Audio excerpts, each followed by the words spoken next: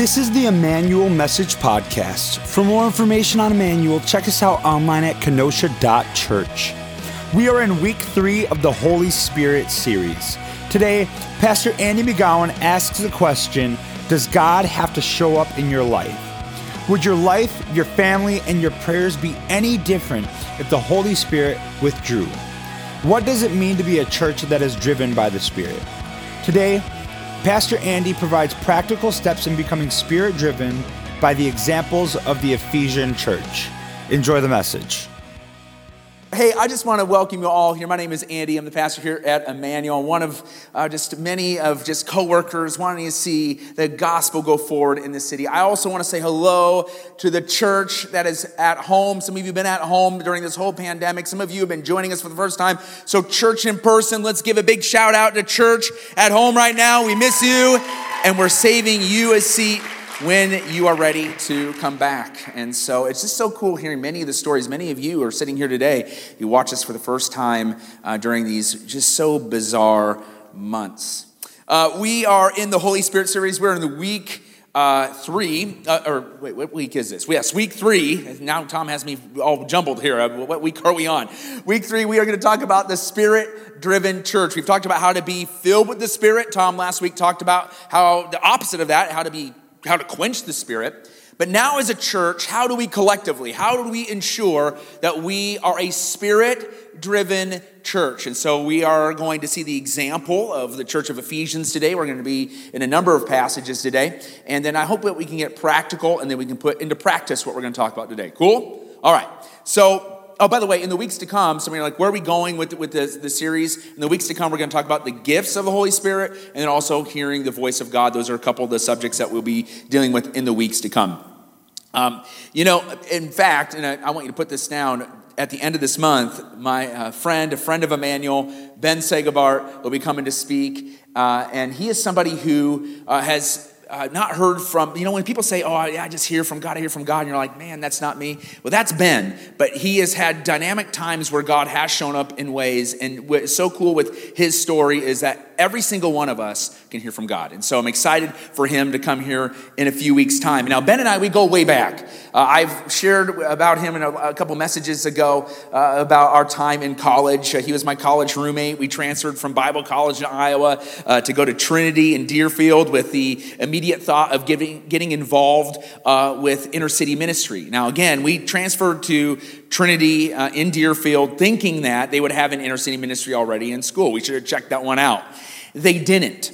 And so one thing that we thought of in that time was, well, listen, we serve a big God. God can do anything. So why don't we just start an inner city ministry to Chicago? So we did. And within 1 year, it was one of the biggest ministries on campus, going 4 out of the 5 school days a week to East Garfield Park.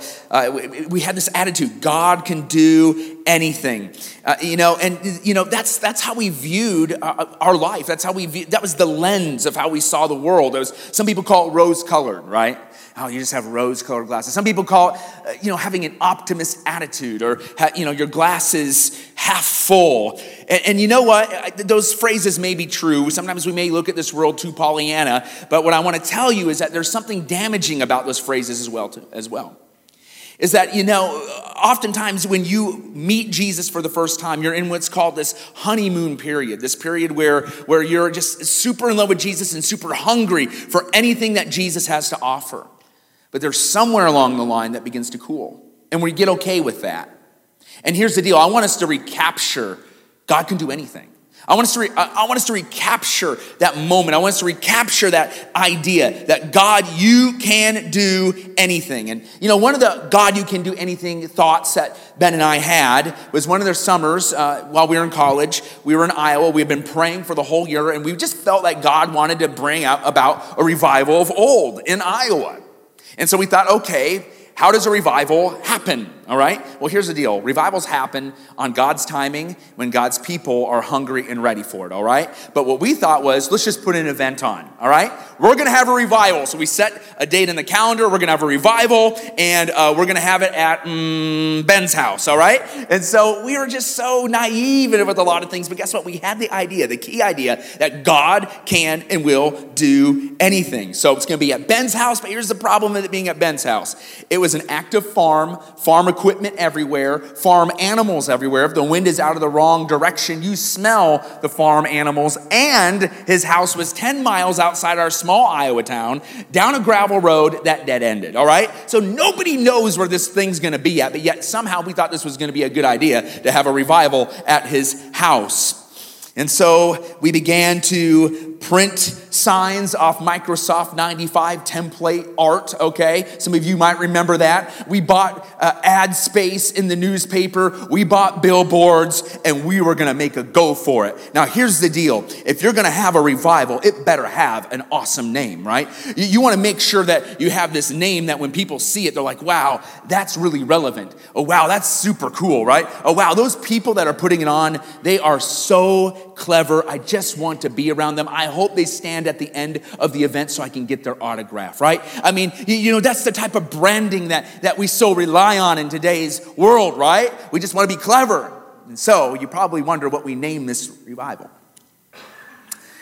The name of the revival was Rally at Ben Segabart's house. Now, looking back at that is really marketing dumb, all right? I mean, I've seen 5th grade birthday party invitations probably be more captivating than rally. Seriously, rally? I think you think of like political rallies. Rally at Ben Segabart's. Like people had to know where his house was. I already told you, it was 10 miles in the middle of nowhere, a dead-end road and a gravel road, right? What were we thinking? We were naive, but we believe that God can and will do anything. So as an event planner would cringe, and the branding was all wrong, and the location was impossible to find. Our worship band was going to be a number of high schoolers, and the speakers were going to be rural renowned speakers. It was going to be Ben and I. We're going to stand on a stage that was a rusty old farm trailer with hay on it. From a cool perspective, this event had lame written all over it, but it didn't matter to us. When the day of the event hit, it rained. Come on. We already have the deck stacked against us, and we didn't even know it. It started to rain, and if it's going to rain on an Iowa farm, you know what happens, right? It gets muddy. But I want to tell you something else about rain. You know who's afraid of rain? I'm going to have a little fun with this. Christians are afraid of rain, all right?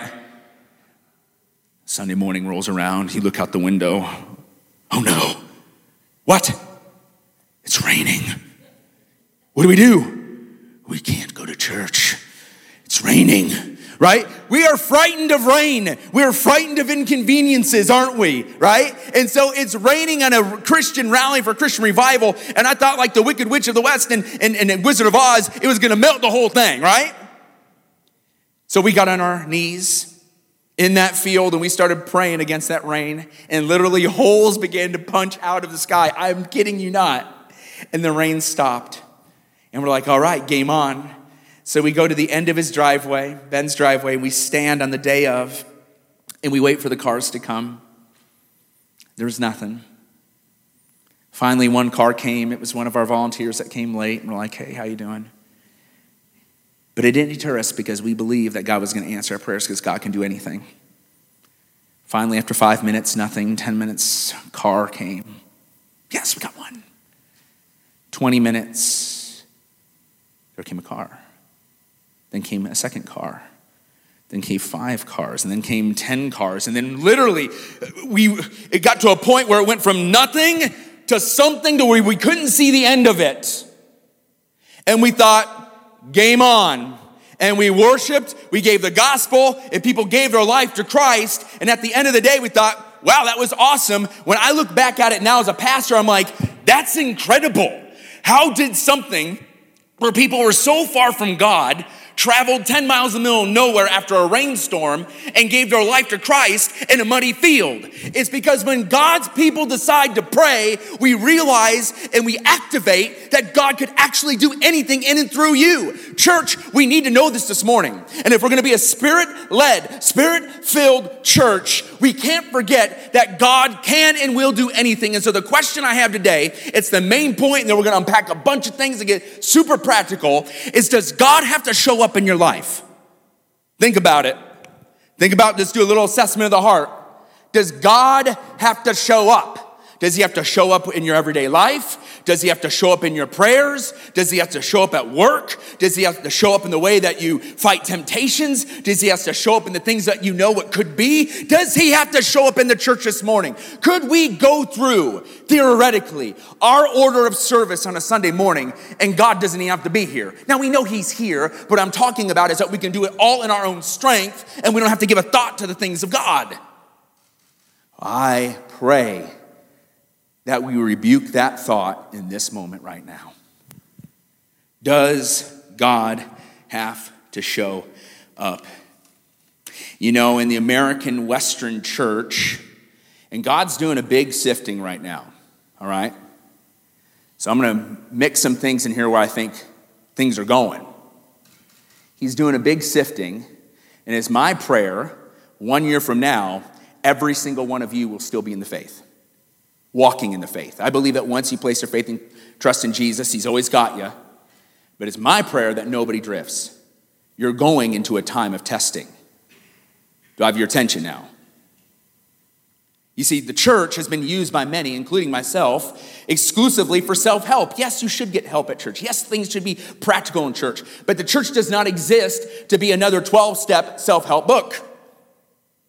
Some people come here just to have a nice spiritual experience, one where it just made them feel good. And listen, I hope you have those moments. I hope we do. He's kind. Our Lord is merciful. Of course we should have these. But this isn't just for you to have a little experience. Some people come in here for just the social settings. Some people come in here to just want to be filled up with knowledge. All these things aren't necessarily bad things, but they can all be done without the Spirit of God. Every single one of them.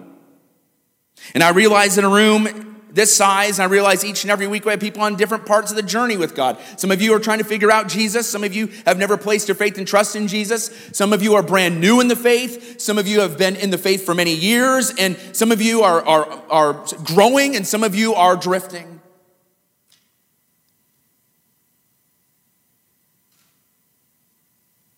You know what?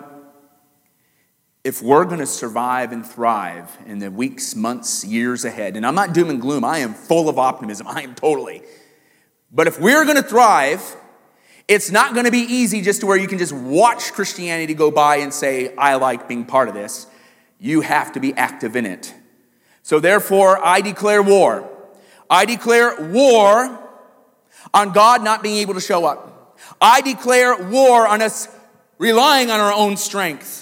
I declare war and say no more to where we push out the Spirit of God. So the question is, does God have to show up? In being a Spirit-driven church, there are a number of churches that we can look at as an example in Scripture. And I want to look at the church of Ephesus today. What's really interesting about the church of Ephesus is we get to see their formation, we get to see how they flourished, but we also get to see their fall. The church of Ephesus, in its glory, was a Spirit-driven church that would make your jaw drop if you're a part of it. And that's what we're going to look at today, this trajectory. And as we look at this trajectory, we're going to look at practical steps how we can be a Spirit-driven and continue to be a Spirit-driven church. Let's go to Ephesians chapter 5, verse 15 first. And again, there's going to be a number of passages. I do encourage you to follow along in the Bible today. But I do realize there are a number of passages today and not an anchor text. So I understand if you're going to be drawn to the screen a lot. But one thing I do want you to do today is take notes. Y'all have phones. You all have that notes thing. You do need to take notes or else you're not going to remember. All right? You might as well just go get a donut and hang out in the lobby, all right? You need to take notes, all right? Because you're not going to remember any of this today if you don't, all right? Ephesians 5:15 through 16. Someone's like, man, you've been on a lot of coffee today. I actually spilled my coffee, so I don't know what I'm on today, all right? So Ephesians 5:15. Pay careful attention then how you walk, not as unwise people, but as wise, making the most of the time because the days are evil. This is Paul speaking to the Ephesian church, encouraging them. Basically, this is what this is saying is you will not be a spirit-driven person or a spirit-driven church if you're not paying attention and obeying the right things. You need to be alert because we are living in a life that is not just the battle of flesh and blood, but it's a spiritual battle. We are living in a spiritual battle where the enemy wants to either not know Christ on a personal level, or if you do know Christ, he wants you to drift so that you're ineffective for the things of Christ. I don't know about anybody, but has anybody looked and just assessed what 2020 is all about? I mean, this is not a subject on now our president's in the hospital or what could happen to this was picked out last spring that we're going to talk about the spirit-driven church. And you know what? Sometimes my heart's like, can we just go back to April? April was hard. I know, but look what's all happened, right? All we have to do is look out the window and say, 2020, what more do you have to bring? But if we're going to thrive, which we will, because God does not change, we must lean into him. He is declaring war on our own self-reliance. So back to the Ephesus church. They needed to pay attention, and so shall we. If we're going to be a spirit-driven church, the first thing we have to realize this is that we need to declare war on status quo. We have to declare war on status quo. So we're going to look at their founding. And in their founding, they declared war on their status quo. So we're going to go through the narrative of the church of Ephesus. 20 years after the day of Pentecost. We spoke of the day of Pentecost the last couple of weeks. That is when the New Testament church was born. It's when the Holy Spirit came upon the church. 20 years after the day of Pentecost, Paul founded the church, or solidified the church in the city of Ephesus. Ephesus is a city on the Mediterranean coast in modern-day Turkey. And since in the 20 years of the New Testament church, tens of thousands of people had placed their faith and trust in Jesus, which started in Jerusalem and then scattered because of persecution. Jesus was made known throughout the known world. Now, Ephesus, again, in modern-day Turkey, it's on the coastal part of the Mediterranean Sea, was an important city of commerce. It had a booming economy, it had many wealthy homes. It was a thriving entertainment industry. But it was also a city that was fascinated with magic and the occult. They had a booming idol industry because of that. The great temple, the goddess of Artemis, was one of the 7 wonders of the ancient world. This was in Ephesus. Artemis worship including drunkenness and sexual fornication. In fact, in order to connect with the god of Artemis, you would go into the temple. Often you would drink alcohol. That's the way that they would get filled with spirits. And then they would have sexual relations with a prostitute in the temple. That's how they thought that they could get connected to Artemis. And they wanted to do this because Artemis brought wealth, they thought. It also brought fertility. And so Ephesus was known around the world. And this is the world in which early believers found themselves in. Sometimes we can think of, oh man, we are just morally corrupt in this day and age. Listen, we have been morally corrupt since the fall. Upon Paul's arrival, he found some of John the Baptist's disciples. Now, John the Baptist, he was the forerunner of Jesus. He spoke of the coming of Jesus. And so he would baptize people in repentance, looking forward to Jesus' coming. And so, ironically, as you read through the history of the church here, some of John the Baptist's disciples continued to baptize in anticipation of the coming of Jesus. So here, Paul meets some of them, and they didn't get the memo about Jesus. Somehow they didn't get it, right? And so Paul begins to explain that Jesus has come, and what we see in Acts chapter 18 and 19 is what we see is that there's a mini Pentecost in Ephesus. These disciples of John the Baptist place their faith and trust in Jesus, are given the Holy Spirit, are baptized in the Holy Spirit, began to speak in tongues, and began to prophesy right there. And they're like, whoa, what is happening? This is 20 years after the original day of Pentecost. And so it started with a bang. And Paul, in response, began to teach in the synagogue, as he would in many of the cities. He taught there for 3 months and then was eventually kicked out. I'm surprised he lasted that long. And so what he thought was, I'm kicked out of a religious institution. What should I do? Many of us would probably try to find a home or go on the street corner. No, Paul, as Paul would, he was gutsy. He went to a secular lecture hall and taught for 2 years. As a result, in Acts chapter 19, verse 10, this went on for 2 years, so that all the Jews and Greeks who lived in the province of Asia heard the word of the Lord. It wasn't just, because he was there 2 years teaching about Jesus, it wasn't just that Ephesus heard about Jesus, it's all of modern day Turkey heard about Jesus. It spread. That's why God wants us, he's equipping us to share Christ in our life, because it will not return void. If we continue to talk about Jesus, if people hear about the gospel of Jesus in our life, when you go to heaven, whether Christ comes back or you die, people will stand as a testimony of your witness.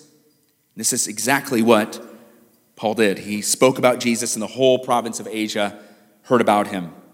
A city that didn't know anything about Jesus was booming in the name of Jesus. He declared war on the status quo. Now, declaring war on the status quo, it's kind of a cool thing you can put on a t-shirt, much like the t-shirt I'm wearing today. I was like, okay, what's that mean? Let's put some meat to the bones here, right? If you're going to change the status quo, what do you need to do? And number one is this, is you need to declare there is no limit with God. You have to have that mindset. If you think that God is a small God, if you think that Jesus cannot answer prayers, if you believe the Holy Spirit is somewhat powerful, then you are putting a lid on what God can do, and you will not change the status quo. You'll begin to fit in with it. Acts chapter 19, verse 11 through 12. God was performing extraordinary miracles by Paul's hands, so that even the face cloths, or face masks, isn't that interesting? Or aprons that had touched his skin were brought to the sick. And the disease left them, and the evil spirits came out of them.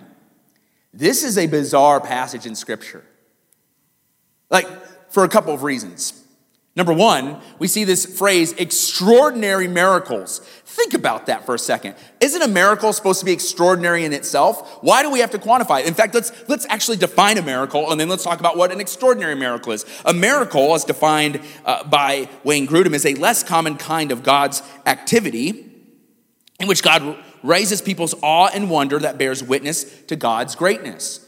So when you see a miracle, it's not like, oh, just a miracle. Whenever you see a miracle brought on by the Spirit of God, brought on by Jesus, it is meant to drop your jaw, all right? So if miracles are supposed to be jaw-dropping activity of our Lord, what in the world is an extraordinary miracle? Well, what we see in Ephesus, especially in this passage and the passages to come, is that God brought extra in Ephesus, all right? It's because it's in response to people willing to be used by God in extraordinary ways. Now, here's the deal.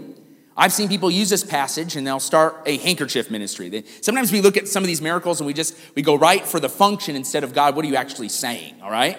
And listen, I guess in a world today, in a world where there's bitterness and sickness and sour grapes, I guess a handkerchief ministry would be a great ministry. But that's not exactly what he's telling us to do here. In fact, I had a friend once in Bible college. He saw a TV preacher who had a handkerchief ministry, and he decided to send me boxes of random handkerchiefs to my door. And I'm like, what are you doing? He's like, I think it's funny. I'm like, all right, great. So, but the point is this, is that the extraordinary miracle is that there was so much need in the city that even the very things that touched Paul would heal people.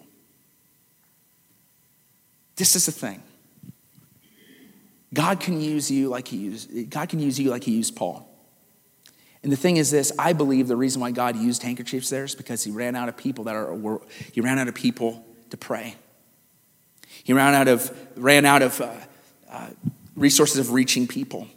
So God's like, fine, handkerchiefs. But the thing is God doesn't want to raise up handkerchiefs. He wants to raise up you to do the miraculous work of our Father. Many extraordinary things were happening in Ephesus, and my prayer is, Lord, that you would just break in our ordinary. So we have to believe indeed that God can do anything, that he can break into the extraordinary. Secondly is we break the extraordinary with prayer.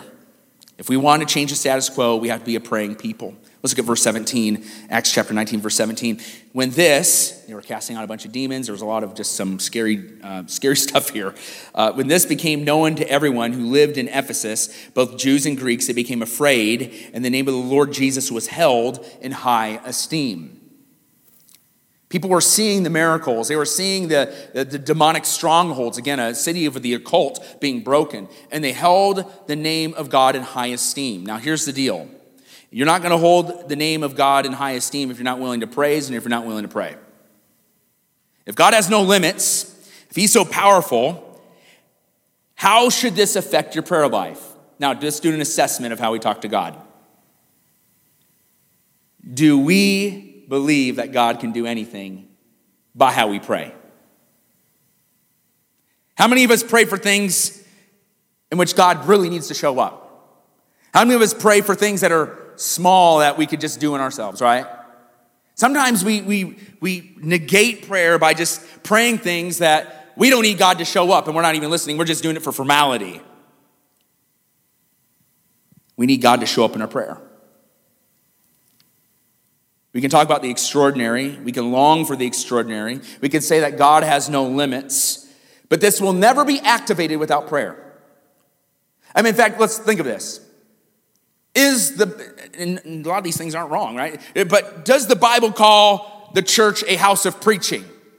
Listen, this is important. The centrality of the Word of God is important. Don't mishear me. But does it ever say that? No. Does it say that our church should be a house of a 501c3? Well, we are a 501c3. That's good for a number of reasons. We're thankful for that. But that's not why we exist. Does the Bible say the church is a collection of dynamic programs? No. In fact, I think that's what God is teaching the church through the pandemic, all right? Does the Bible say the church is for political activism? No. Thank the Lord, no, right? What does the Bible say? What does Jesus say? The house is to be a house of prayer, right? And I'll tell you, and I'm convicted, there's times we do announcements longer than we pray. We got to declare war on our whatever need we think or not need we think that we have in prayer. You see, prayer in the American mindset has become optional. And we're reaping what we're sowing. Church, we must pray. If the apostles prayed, should we then pray too? If the great church leaders of old were dependent on prayer, do you think we should pray too? Right? Yes? No?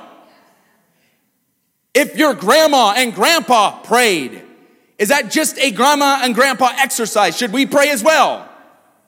But here is the clincher. If Jesus prayed, what makes you think that we don't need prayer? If you want to declare that you are better than Jesus, then stop praying. Church, I'm going to be bold here. And I do this in mercy and kindness. But we are indeed in unprecedented times. I don't want to see what else has to come for the church to wake up. We have to become a people of prayer. Prayer is not optional. In fact, we have been sensing this for months, and we put it on the calendar. We're going to tell you this. Next Sunday, we're going to start a 1-week fast as a church. A fast is removing something from your life so that you can focus on prayer. So it could be a media fast. It could be a food fast, a partial food fast. We'll unpack that next Sunday, and then we'll go right into it that following week. And there's a worship night on that Wednesday, on October the 14th as well during that week. We want to prepare for what God is bringing his bride into. And I am so full of hope, because here's the thing. When our hope is detached from the cultural context of issues that are around us, we will become a beacon of hope. But if we try to fit in, people won't see the hope at all. They'll just see more noise and hear more noise. And so here's the deal, church. Next Sunday, we'll start the week of fast. A week from this Wednesday is the worship night. I want you to participate in this. Now, there may be specific reasons why you can't, but I'm just saying, if food's an issue, then pull something else out. If there is, and listen, this is not because there's an election coming up. I don't want to make this political, okay? The election, I often forget there's even an election in this year. This year is so crazy, right? So let's not think politics here. What I'm saying is this. If there's never been a moment in your lifetime to fast and be at a prayer night, then I don't think you're ever going to fast and go to a prayer night. And for that, I feel very sorry for you,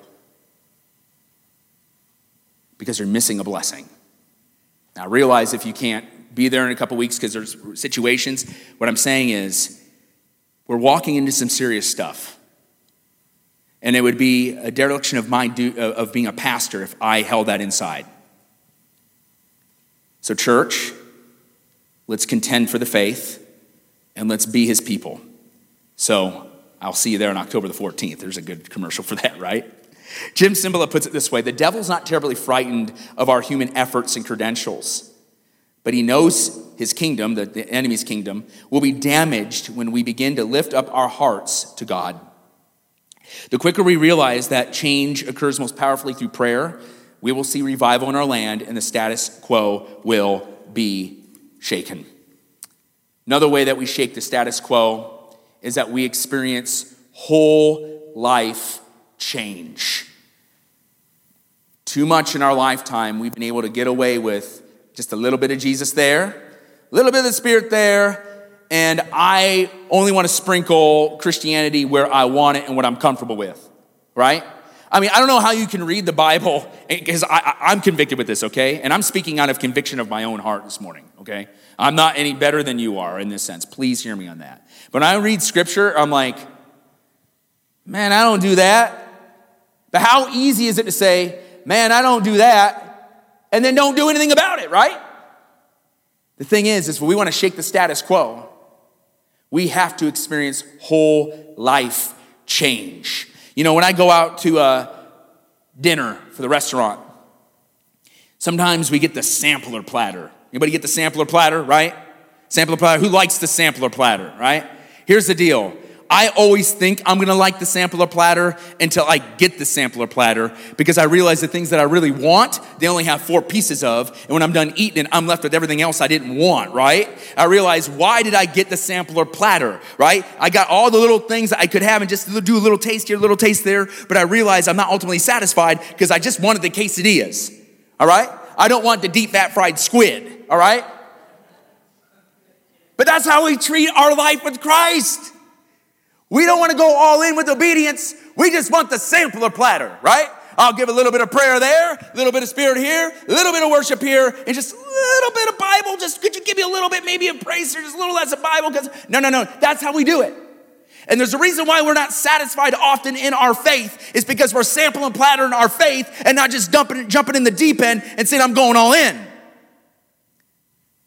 And so the Ephesian church, they went all in. Ephesians chapter 19, verse 18. And many who become believers came confessing and disclosing their practices.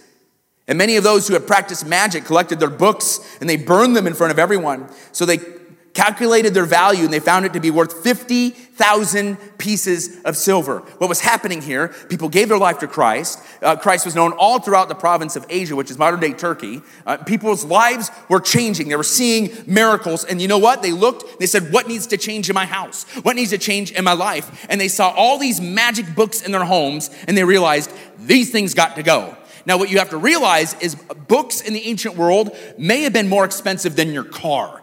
It was a luxury, right? And so what is happening in this passage are the Christians in Ephesus are saying their magic books have got to go. And instead of going on to ancient eBay and trying to recoup some of their costs, they said, you know what? Let's go back to the lecture hall back behind there. We're having a bonfire tonight. And they burnt all their books of magic. And it was worth more than $6 million in US dollars today. Would you be willing to burn millions of dollars for the Lord? That's the $1 million question, quite literally. This is radical. When God changes you, it reprioritizes the way that you see things and the way that you process your thoughts. And it brings us to Paul's attitude that he said elsewhere, he said, I consider everything in this life junk compared to knowing Jesus. You see, the natural will not change without a supernatural intervention. The Ephesus church, they broke the glass and the status quo because God showed up. Emmanuel, we need to declare war on status quo. You ready? You ready to declare war on status quo? Right? You see, we settle for the status quo. Will we? Or will we reach out to God when he can do supernaturally through us? We need to declare war on our comfort, and we need to contend for the things of God. You listen, when I preach or when Tom preaches or when they're doing worship, we're not here to entertain and tickle ears. We're here to bring us into an encounter, into the presence of our Almighty God. We see that the founding of the Ephesians church, they were willing to go for it all. They were willing to shake the status quo. We do get a picture of the Ephesians church even later now. About 5 to 10 years later, we get a picture of a flourishing Ephesians church, and we see this in the letter to Ephesians. Paul wrote to the Ephesians while he was in jail, and we see this, that he is so thankful for them.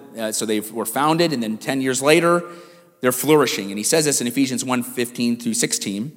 Since I heard about your faith in the Lord Jesus, your love for all the saints, I never stopped giving thanks for you, and I remember you in my prayers.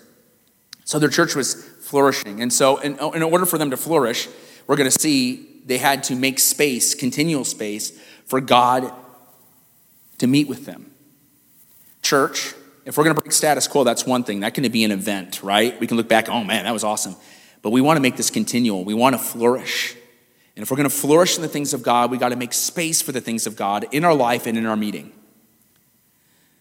Paul writes to the church in the book of Ephesians to encourage them and to grow and thrive as they encounter spiritual warfare and as they encounter persecution. They're making space for God. And, in making space for God, I really want to use Ephesians chapter 5, verse 15 and onward as a template of even how we're going to see our services today. And so let's turn to Ephesians chapter 5, verse 15. Again, in the letter of the flourishing church. Ephesians is flourishing, but he wants to encourage them because he realizes even when you flourish, you can get complacent and fall. So in Ephesians chapter 5, verse 15, he says, pay careful attention then how you walk, not as unwise people, but as wise, understanding what the Lord's will is. And don't get drunk with wine, which leads to reckless living, but be filled with the Spirit, speaking to one another with psalms, hymns, and spiritual songs, singing and making music with your heart to the Lord, giving thanks always for everything to God the Father in the name of the Lord Jesus Christ, submitting to one another in the fear of Christ. Let's break this down real quick. This is what he's saying. Church, this is what you need to know. You need to make the most of your time. Why? Because our tendency is to waste time. Our tendency is to fill our time with things that are bad. Maybe sometimes they're good things, but they're not the best things. They're not spiritual things. He's saying that we need to know the will of God, which means we need to be in the Word of God. He says that we need to be sober-minded, which means we need to release ourselves from the strongholds to the Spirit of God, the strongholds that we have in our life, whether they're addictions of drugs. In this sense, it was alcohol, but it was also sexual sin. We need to be filled with the Holy Spirit. We learned the last couple of weeks. You're given the Holy Spirit when you place your faith and trust in Jesus, but we need to constantly be filled with the Holy Spirit. And that results in praise and worship. This isn't just an optional thing. We are commanded to praise and worship. We're commanded to be thankful, and we're commanded to be obedient.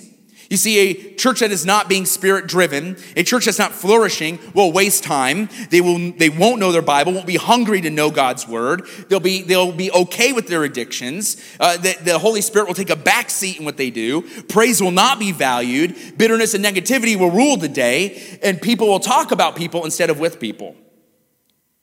As a church, I want none of that. I want us to make space for the Lord to move. We want to make the most of our time in and outside this building. We want to be expectant of what God can do. We want to constantly be filled with the Holy Spirit. We want to make space for Him in our everyday and even in our meetings. So let's get practical here. You'll notice at the end of our services, we typically ask you to respond. But I want to go before even that. How do you prepare before you even enter this building? How do you prepare? Well, number one is you're going to have a way better time with us and as the church family if you begin praying for the Sunday meeting. Start praying for the Sunday meeting. Secondly, come expectant. Come expectant that God is going to meet with you and He's going to meet with us as a church. Third is be ready to praise. Sometimes we're just kind of getting warmed up. Like, all right, God, I'll praise you. I'm going to raise my hand on that third song today. Oh, there I am, right? Like, just be ready to praise. That first note hits like, God, I'm going to give you praise. I'm here, not so that I like this song. I'm here because I'm going to lift you high in the praises that are so due to you. That note number one, God, I'm going for it, right? We need to lean into His Word. Leaning into his word, we realize that as we open the word together as the family of God, we realize that God may be speaking to you through his word in a way that he might not ever again. You need to write that down. You need to take notes. You let God speak to you through his word. And then finally, we don't want this to all be theoretical. We want to respond. And this is what our ministry time is at the end, as I mentioned. During our ministry time, two things are going to happen. Number one, and some of you could probably have already filled these in your notes without me even telling you. So number one, I'm always going to give the gospel. I want there to be a time for people that don't know Christ to respond to Jesus. And week in and week out, it's the exception when people don't accept Christ, when don't place their faith and trust in Jesus, than when they do. And so I want you to know this. Your invite matters. Your conversations with others about Jesus matters, because you know when people are going to show up here, they're going to hear the gospel. And it's my expectation that people are going to get born again. If that ever stops, we have to soul search and say, why? Okay? So the gospel is going to be given. Secondly, during our ministry time, our response time, we're going to make space for the Spirit. I just went southern there. Spirit to meet with you. We're going to make space for you to receive prayer or for you to pray with somebody. And so at the end of the message, God may have laid something on my heart during the message or our time here, or maybe one of you shared something, or maybe there was just practical application that's already on the screen. And this is your time to respond. All right? And so what we do, practically speaking, is that we just open up this space for you to receive prayer. But oftentimes we never get here, or oftentimes we don't even respond in our seats because there's a war going on in our heart. So here's some practical ways for you to respond in that moment. Number one is that you need to give up control. You need to give control to God. You need to give up your personal control and say, God, I'm yours in this moment. Then you need to ask him. You need to ask questions. God, what are you doing? God, help me see what you're doing today. God, is that me? Or maybe you're just in a spot where you're just praying to him saying, God, I need you to meet with me today. God, I need you to speak to me. Give me clarity in this today. Go on the forefront and ask God. You can begin to ask God even when you're coming into this building. And after you ask God, then you wait. You wait, you wait, and you wait again. And this is hard because I don't like waiting. I don't know anybody who does. But as we ask God, we have to wait. And so sometimes you may be here and you may be talking to God. Sometimes you may be coming up here for prayer and you feel like nothing's happening. Just wait. Sometimes when we pray to God, we do all the talking. But in a relationship, the person that does all the talking, that's considered rude, right? We need to do listening, a lot more listening. And then finally, we need to respond. If you hear something that's applicable to you, or you're sensing the Spirit wants you to respond, or even you are just longing to hear from God, anywhere in between, respond. I can't tell you the thing that burdens my heart more than anything is when people know things of what they ought to do and they don't do it. And I'm just as guilty with that. Response is hard. Now, a practical way that we ask you to respond is to come up front. But I do realize that there's nothing magical about this, okay? There's nothing magical. It's just practical. It's practical. When you respond and come forward, we are going to have people pray with you, all right? It's just practical. And in this day and age, socially distanced, right? But I realize that God can meet with you in the chairs. I get that. But the thing is that there's a blessing when someone's able to pray over you. We really believe that. So respond. And when we respond, the church grows in faith. You grow in faith. Here's the deal. What happens if, you don't have anything to respond with that day? Well, if you're a follower of Christ, guess what? You have bold access to the throne room of God, which means if you're not receiving, you're going to be giving prayer. Here's what I'm saying. The things just don't happen on the platform. They happen on the floor. God doesn't want our church to be spectators. He wants us to be contributors to each other, to build each other up in the kingdom of God. A few weeks ago, I mentioned that my 3-year-old son went from the crib to his big boy bed, all right? His big boy bed. And the thing is his big boy bed is just really the crib, right? But for whatever reason, he thought, we pulled the wall down. In his mind, he still saw the wall there. And so whenever he needed something, going to the bathroom, wanting to get up in the morning or whatever, he would yell for us, and we didn't hear it. He'd begin to cry, Mom, Dad, help him. Like, you can get out of bed.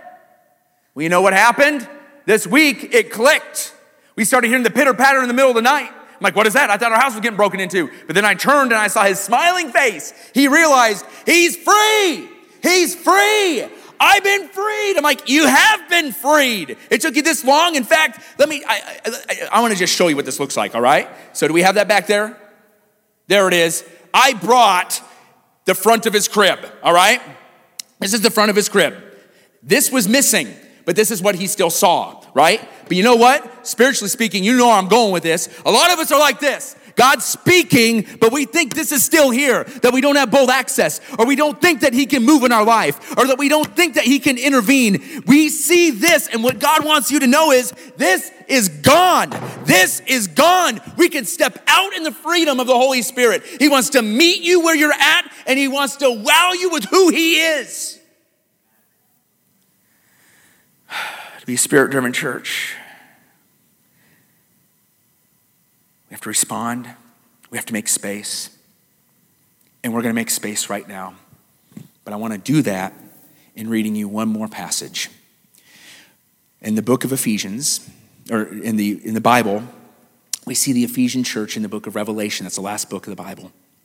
30 years later, Jesus had a warning to the church that was so spirit-driven. I imagine by this time the Ephesians church was like, they were well known. They would have conferences. They probably put out a few, worship albums, right? They were impressive. This is what Jesus saw, Revelation chapter 2, verse 4. Yet I hold this against you. You have forsaken the love you had at first. Consider, for you have fallen. Repent and do the things you did at first. If you do not repent, I will come to you and remove your lampstand from its place. What we're seeing here, we saw their founding, we saw their flourishing, but what we're seeing here is their fall. Why? They were doing everything else in the name of Jesus, but they lost their first love. If we don't want to fall, we need to stay in love. Well, you hear that phrase, if you've been in the church for a while, stay with your first love, right? Make sure your first love is awesome. But how do you know your love for the Lord has grown cold? I'm going to make this is just something I want you to just run through your mind right now. When Jesus told the church in Ephesus, some 60 years after Pentecost, that you've lost your first love, I'm imagining perhaps it's because of this. They went hours without thinking or talking about God. They didn't hunger after the Word of God or spending time with Him. They lost their generosity. They would rather sing the anthems of culture than be wowed and enveloped in the worship of praise. They were more concerned with the physical world than the spiritual world. They did things for people and to be seen instead of God. Their sin didn't grieve their heart. And when they encountered the Word of God, they didn't respond. They lost their first love. And what I believe that God is going to do right now in our remaining moments that we have is we need to respond. For some of us, we've lost our first love. And God's calling us back in His mercy and His love to equip us for the days, weeks, months, and years ahead. When the world says it's doom and gloom, there's rising hope when we're connected to Jesus. Thanks for listening to this week's episode. Again, if you'd like more information on Emmanuel, check us out online at kenosha.church.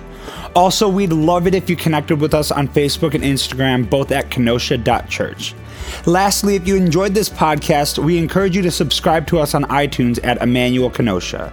That way you never have to miss an episode, and it helps us out greatly. At Emmanuel, we are not a perfect people, but a people being made new. Thanks for listening to this week's episode, and we'll see you next time on the Emmanuel Message Podcast.